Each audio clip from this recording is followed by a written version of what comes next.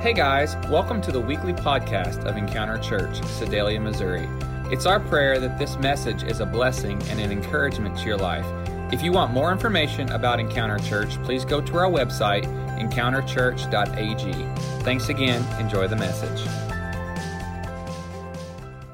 We're in the series, actually part 11, only 2 more weeks in this study on the book of Philippians. It has been a outstanding time of diving in to God's Word, allowing it to resonate inside of us. We're calling this series, No Matter What. Why are we doing that? Because over and over in the book of Philippians, Paul is talking to the church of Philippi, and honestly, I believe talking to us, and he says, no matter what you experience in life, no matter what you go through, it doesn't really matter on this side, but what you need to do is respond with joy. Now, not joy in your own ability, not joy in what the world has to offer, but joy in the Lord. He says, I rejoice in the Lord. But how many of you would agree with me today that life is stressful? Okay, last week, more of you said yes. Let me ask that again. How many of you would agree with me that life can be stressful? Absolutely. So last Sunday, I began a 2-week study on the very beginning portion of Philippians chapter 4. I gave you the first 3 points. Today, I want to give you the final 3 points of that. But look at our text found in Philippians chapter 4, verse 6 and the beginning of 7. Paul says, don't worry about anything. Would you say that with me? Don't worry about anything. Instead, pray about everything. Tell God what you need and thank Him for all He's done. Let me pause there just for a moment. I think that sometimes is where we fail. Come on, look at that. Do we really thank God for what He's already done? We may grab a hold of that pray about thing. We would probably still worry, but we need to remind ourselves not to worry. Pray about everything and thank God for all He has done. We're going to talk more about that in just a few moments. Then you will experience God's peace, which exceeds anything we can understand. The peace that God has available for you and the peace that God has available for me is far greater than what this world has to offer. How many of you would agree with me that the peace that the world has to offer is very contingent upon everything lining up just right? This morning, I want to recap very quickly the first 3 points that I gave you last week. That'll set us up for where we're headed today. But Paul goes on in Philippians chapter 4 to give us the theme of this entire chapter. And this whole chapter is based around this idea of we must learn to grab a hold of joy. We must allow joy to be a very integral part of our lives. He says in Philippians 4:4, always be full of joy in the Lord. I say it again, rejoice. Let me recap the first 3. Number 1 was this. Do you remember it? Worry about what? Nothing. Worry about nothing. Verse 6 says, be anxious for nothing. One translation says, don't worry about anything. There's nothing in this world, no one, no situation, no circumstance. There's nothing that you need to worry about. Why? Because in these moments of worry, in these moments of strife, in these moments of difficulty, what we need to do is give it to God, to rely upon Him. Why? Because right now we are limited to what we know now and what we did yesterday. Some of us can't remember yesterday, right? But we serve a God that is all-knowing. We serve a God that isn't limited to here and now. So why not put your situation in His hands? Why not turn it over to Him? Because He's already got it figured out. Matthew chapter 6 says this, people who don't know God or the way He works fuss over these things. But you know both God and how He works. And then he begins to give us a little direction of what we need to do in life. He says, steep yourself. In other words, saturate yourself. Allow all that God is, allow all that he is now, was, and ever will be to consume you. Saturate yourself in God reality, God initiative, and God provision. Don't worry about missing out. You'll find all your everyday human concerns will be met. Come on, if we look at this, if we begin to place our situation before him, if we begin to lay it at his feet and allow all that he is to consume us, to overflow in us, that way every step that we take, every move that we make, a little bit of God sloshes out, right? Saturate yourself. Matthew goes on to say, you'll find that your everyday human concerns will be met. Unfortunately, many times, rather than saturating ourselves in the things of God, we saturate ourselves in our shortcomings, our failures, guilt, sorrow, difficulty, roadblocks, and we wonder why we can't get past this. You see, there comes a point in time that you've got to change the environment in which you are residing. I got to move on. This is just the recap. I've discovered something. Worrying is assuming a responsibility that God never intended for us to assume. The battle's not ours. I'm not making this stuff up. The Bible says the battle is not ours. The battle is his. The victory is ours. The victory is ours. So why, if the victory is ours, do we keep hanging out in the destruction and the battles of life? Because we're assuming a responsibility that we were never designed to assume. Worry about nothing. Look at your neighbor this morning. Say, worry about nothing. Strategy number 2, look at your other neighbor, your second choice, and say, pray about everything. Worry about nothing. Pray about everything. Paul is saying, don't panic. Just pray. I know that's hard. That's difficult. When you're facing that opposition in life, the human side of you wants to just grab a hold of that worry. You want to hang out with that worry. You want to hug it close to you like a teddy bear. But Paul says, man, the solution that you need in life is let it go and saturate yourself in the things of God. Don't worry about anything. Pray about everything. Keep your mind in an attitude of prayer, allowing yourselves to remain in unity with the mind of Christ. Don't worry. Pray. It's taking that time to refocus a very distorted picture of our situation. The moment we begin to worry, suddenly that situation that was once this large, the more you worry, the more it grows. The bigger it gets, the more difficult it appears that it's going to be to overcome. But even when it's here, if we will just give it to God. Are you checking with me this morning? If we will just lay it before Him, let Him take the load. Don't worry about anything. Pray about everything. Number 3, thank God for all things. Thank God for all things. Verse 6, tell God what you need and thank Him for all He has done. There's always something to be thankful for.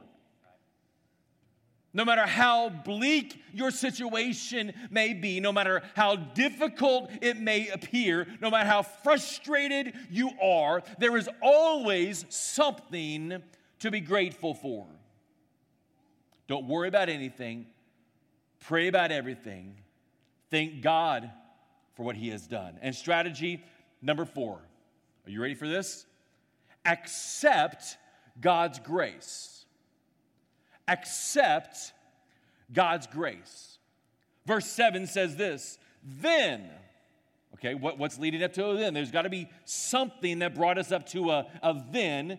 We just read it over and over. Don't worry about anything. Instead, pray about everything. Tell God what you need and thank Him for all He's done.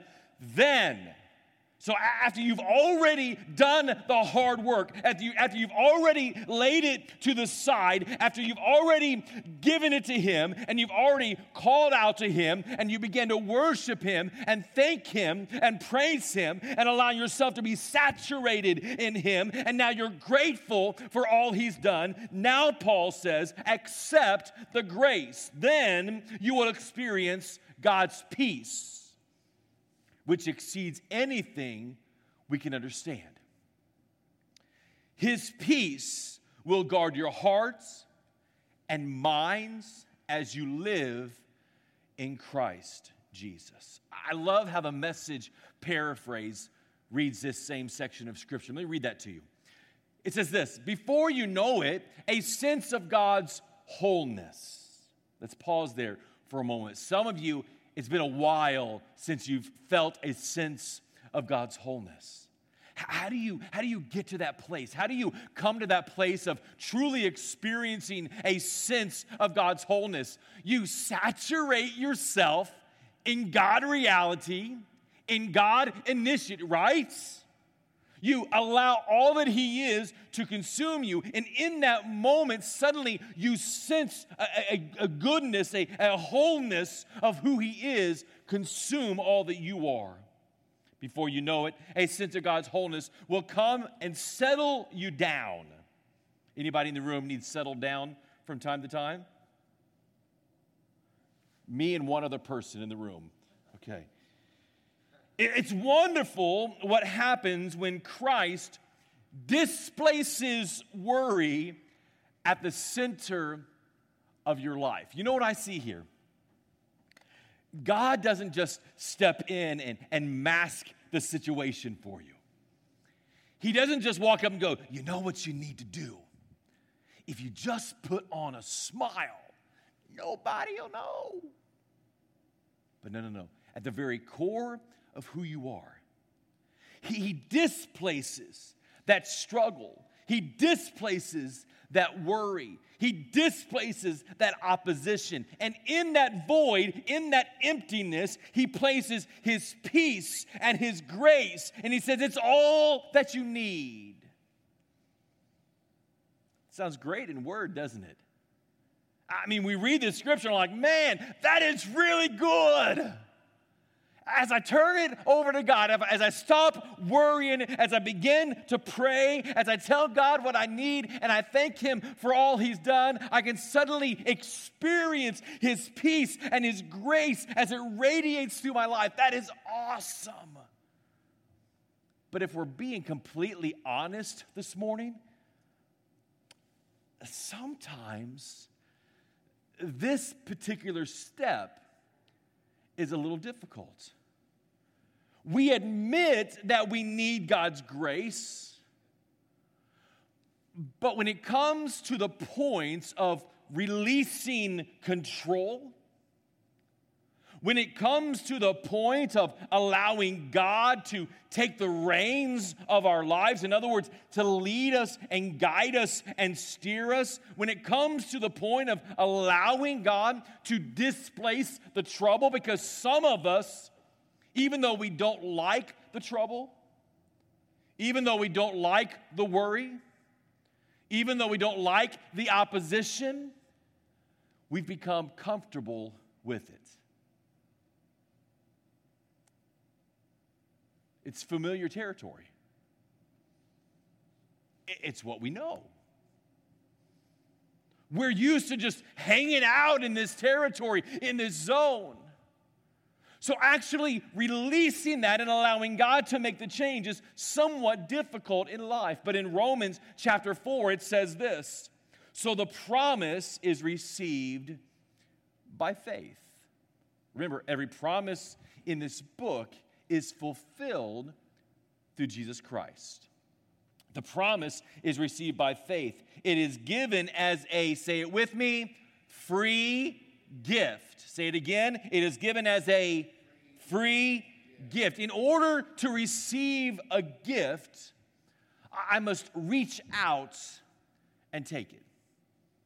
Whether that's a Christmas gift, a birthday gift, whatever it happens to be, before I take possession of it, before I grab a hold of it, all it is an item in a box or a bag or still in the Walmart sack. Depends on how lazy you are. Until I grab a hold of it and take possession, it's just an item. Can I share with you this morning, can I submit to you today that God's grace is much the same? Until we take the moment to reach out and accept it. Oh, it's still grace, but it's not ours yet. I want to remind you of Philippians chapter 3, verse 7. Paul says, I press on to take possession of that perfection with Christ Jesus first possessed me.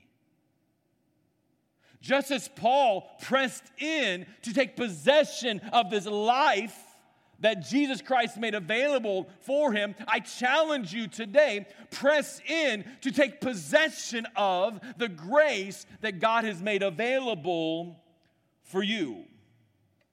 Some of you are saying, well, Pastor, I'm not good enough to receive God's grace. You're right.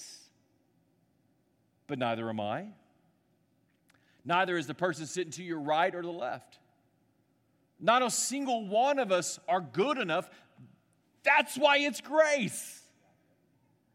That's why it's grace. So let's talk about a couple things. Why is grace so amazing? Or what's so amazing about grace? Number one, grace is contrary to human logic. Grace doesn't make sense. How can one man, one death, on one afternoon be so powerful that it can change the course of all history and humanity for all time? That doesn't make sense. But can I tell you this morning, that's exactly what Jesus Christ did. One man, Jesus Christ, fully God and fully man. One death, died on the cross of Calvary, one afternoon for you and for me. Changed the course of our lives. Gave us a reason for tomorrow. Gave us a hope for our next breath. Gave us a reason for that next step. Gave us a brand new home for all eternity in heaven. See, instead of earning wages, God dispenses grace. He offers His good gift to you, not according to earnings, not according to how many good things I've done, how many ton of rock I push on a Saturday, not by the amount of times that I volunteer in this area of the church or that area of the church. Not according to fairness. Because if this was the case, can I be honest with you? Every one of us would end up in hell. Because we all fall short. Grace. It's not about who finishes first. It's not about who finishes last. It's not totaling all the good or all the bad and coming up with some sort of balanced scale. Grace is about an unconditional acceptance in Jesus Christ. It was Peter that was struggling. The Bible said he had a thorn in his flesh, and 3 times he called out to God, "Take it away from me." But all 3 times, this was God's response: "My grace is all you need." See, grace, it's so contrary to human logic. But here's a second part about grace. Grace seeks us out. Grace seeks you out. Grace seeks me out. 1 John chapter 4, verse 10. This is real love. It's not that we loved God, but that He loved us and sent His Son as a sacrifice to take away our sins. God took the initiative in seeking you out. There's absolutely nothing in us that should make Jesus desire to seek us out. Right? Not a single one of us is cool enough. Not a single one of us should be the first draft pick. Not a single one of us are perfect enough. But grace causes Jesus to look at you, to look at me and go, "You know what? I'm going to seek you out because I love you." I heard about a man once that started an orphanage. This particular orphanage was filled with children, obviously without parents, but these were very special children. You see, he didn't fill his orphanage with the cutest little kid. You know, the one with the big eyes and the big eyelashes that twinkle at you.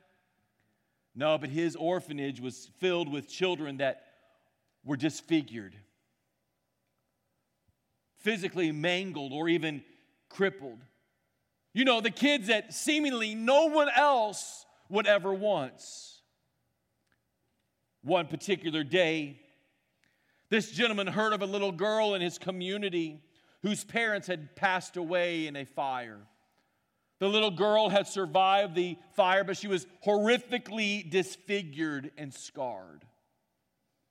He went to see her and asked if she would like to live at his orphanage with him and the rest of the children. Her response was this: "Sir, you don't want me. Look at me, I'm ugly. Nobody wants me." He reached down and he picked up the little girl, gave her a big hug, and he said this: "You are exactly the little girl I want to be part of our family."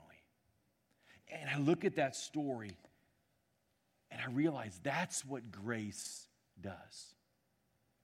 When you and I, when we were crippled and scarred and mangled by sin, grace sought us out. You are the kind of person that God wants to pour His love and His favor on. You might be thinking, "Well, Pastor, that may be true for others, but I wasn't that big of a mess when I came to become a Christian. I was a pretty good person." Romans 3:23, "For everyone has sinned. We all fall short of God's glorious standard." You see, we can't measure how good or bad because we all fall short. We all fall in the bad brackets on our own. For the wages of sin is death. Without Jesus Christ in our lives, there is no hope. We're all spiritually mangled. There's not a single one of us that is righteous enough by ourselves. We all fall short. Therefore, grace seeks us out when we're okay, when we're broken, when we're a complete mess. Grace seeks us out.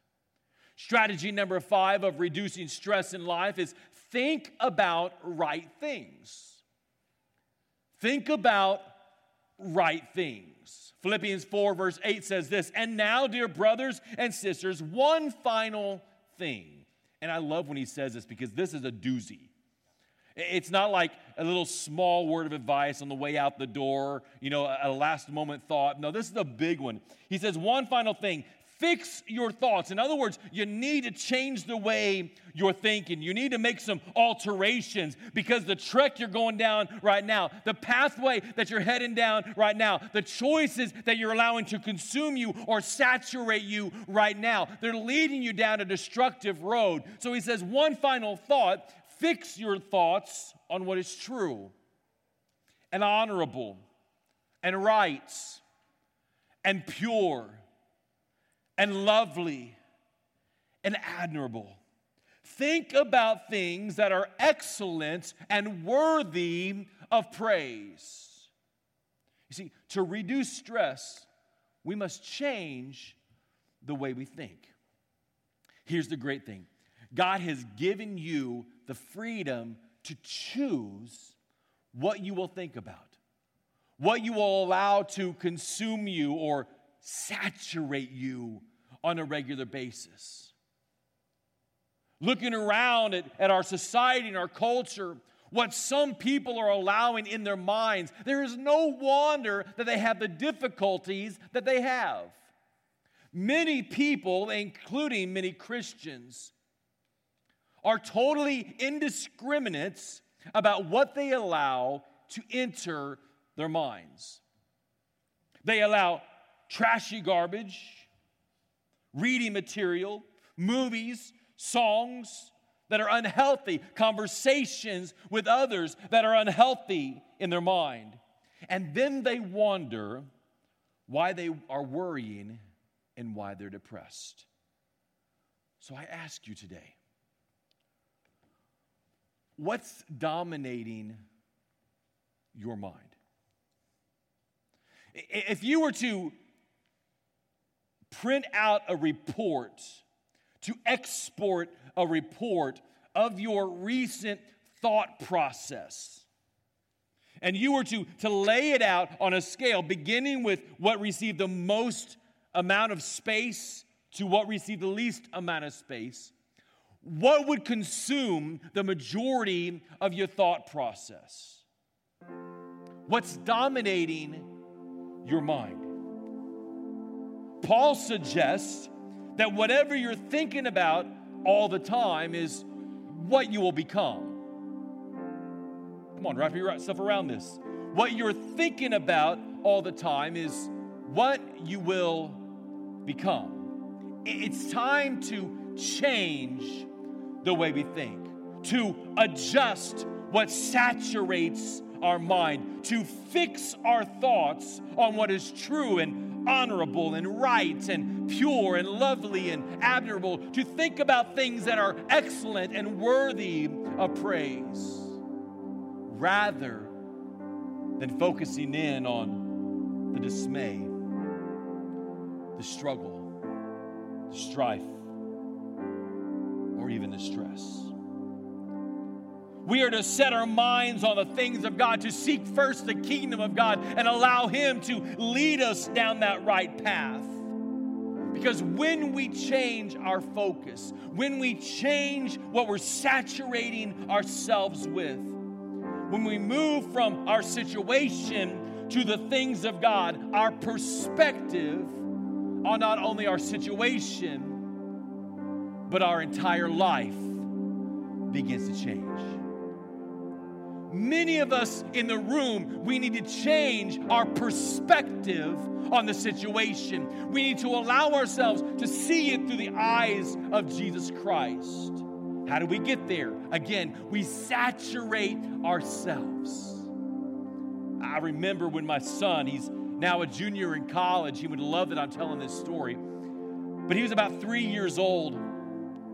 And Chandler, if you know Chandler very well, he's always been like a 47-year-old, regardless how old he was. So even at 3, one day we were sitting in the living room and I happened to be on the floor for some reason, and he was sitting on the arm of the couch.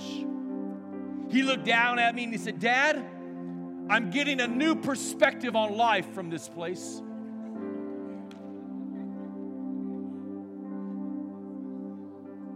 I'm getting a new perspective. And I wonder how many of us need to move from the cushion of the couch. We need to move from the floor in front of the couch to the arm of the couch just so we can get a new perspective on life. We need to take the time to change that which we're thinking about. Finally, strategy number 6, begin to move. Begin to move. Paul says in verse 9, keep putting into practice all you learned and received from me. Let me pause. He says, keep putting into practice. What does that tell me? It tells me that he's expecting that you're already doing that. That something is already being done. That something is already being accomplished. There are some of us in the room that we haven't begun to do this yet. We haven't begun to move yet. Today is your day. Now is your time. Everything you heard from me and saw me doing, then the God of peace will be with you. I've talked so many times when dealing with the Word of God that it's not enough just to read it. You've heard me say it many, many times. It's not enough to be a hearer of the Word, but we must be a doer of the Word. We must begin to do something about it. We must begin to move. If we truly want to experience all that God is, if we truly want to experience the peace that only He can give, we must begin to move. So I ask you today, what are you doing with the peace that God's made available to you? What are you doing with it? Just sitting on a shelf? Oh, look at there. I got my own pile of peace. That's nice. That's God's peace right there. He gave that to me on May 16th, 1943, and it's been good ever since. What are we doing with it? Are we applying it? Are we sharing it? Are we giving it away to others? See, as we're saturated, there should be so much of Him in us. Again, I said it a moment ago, that every step that we take, a little bit of Him sloshes out. But the only way to allow that tea bag that you put in the hot water to become a whole container of tea is to use it, to put it in the jar, to allow all of that water to be saturated through it, and it begins to dispense out. That's what God wants us to do. He said, my grace, it's all you need. It's time today. It's time to allow the God of peace that says that He'll be with you always to move you forward, to make you an example, to allow you to be a vessel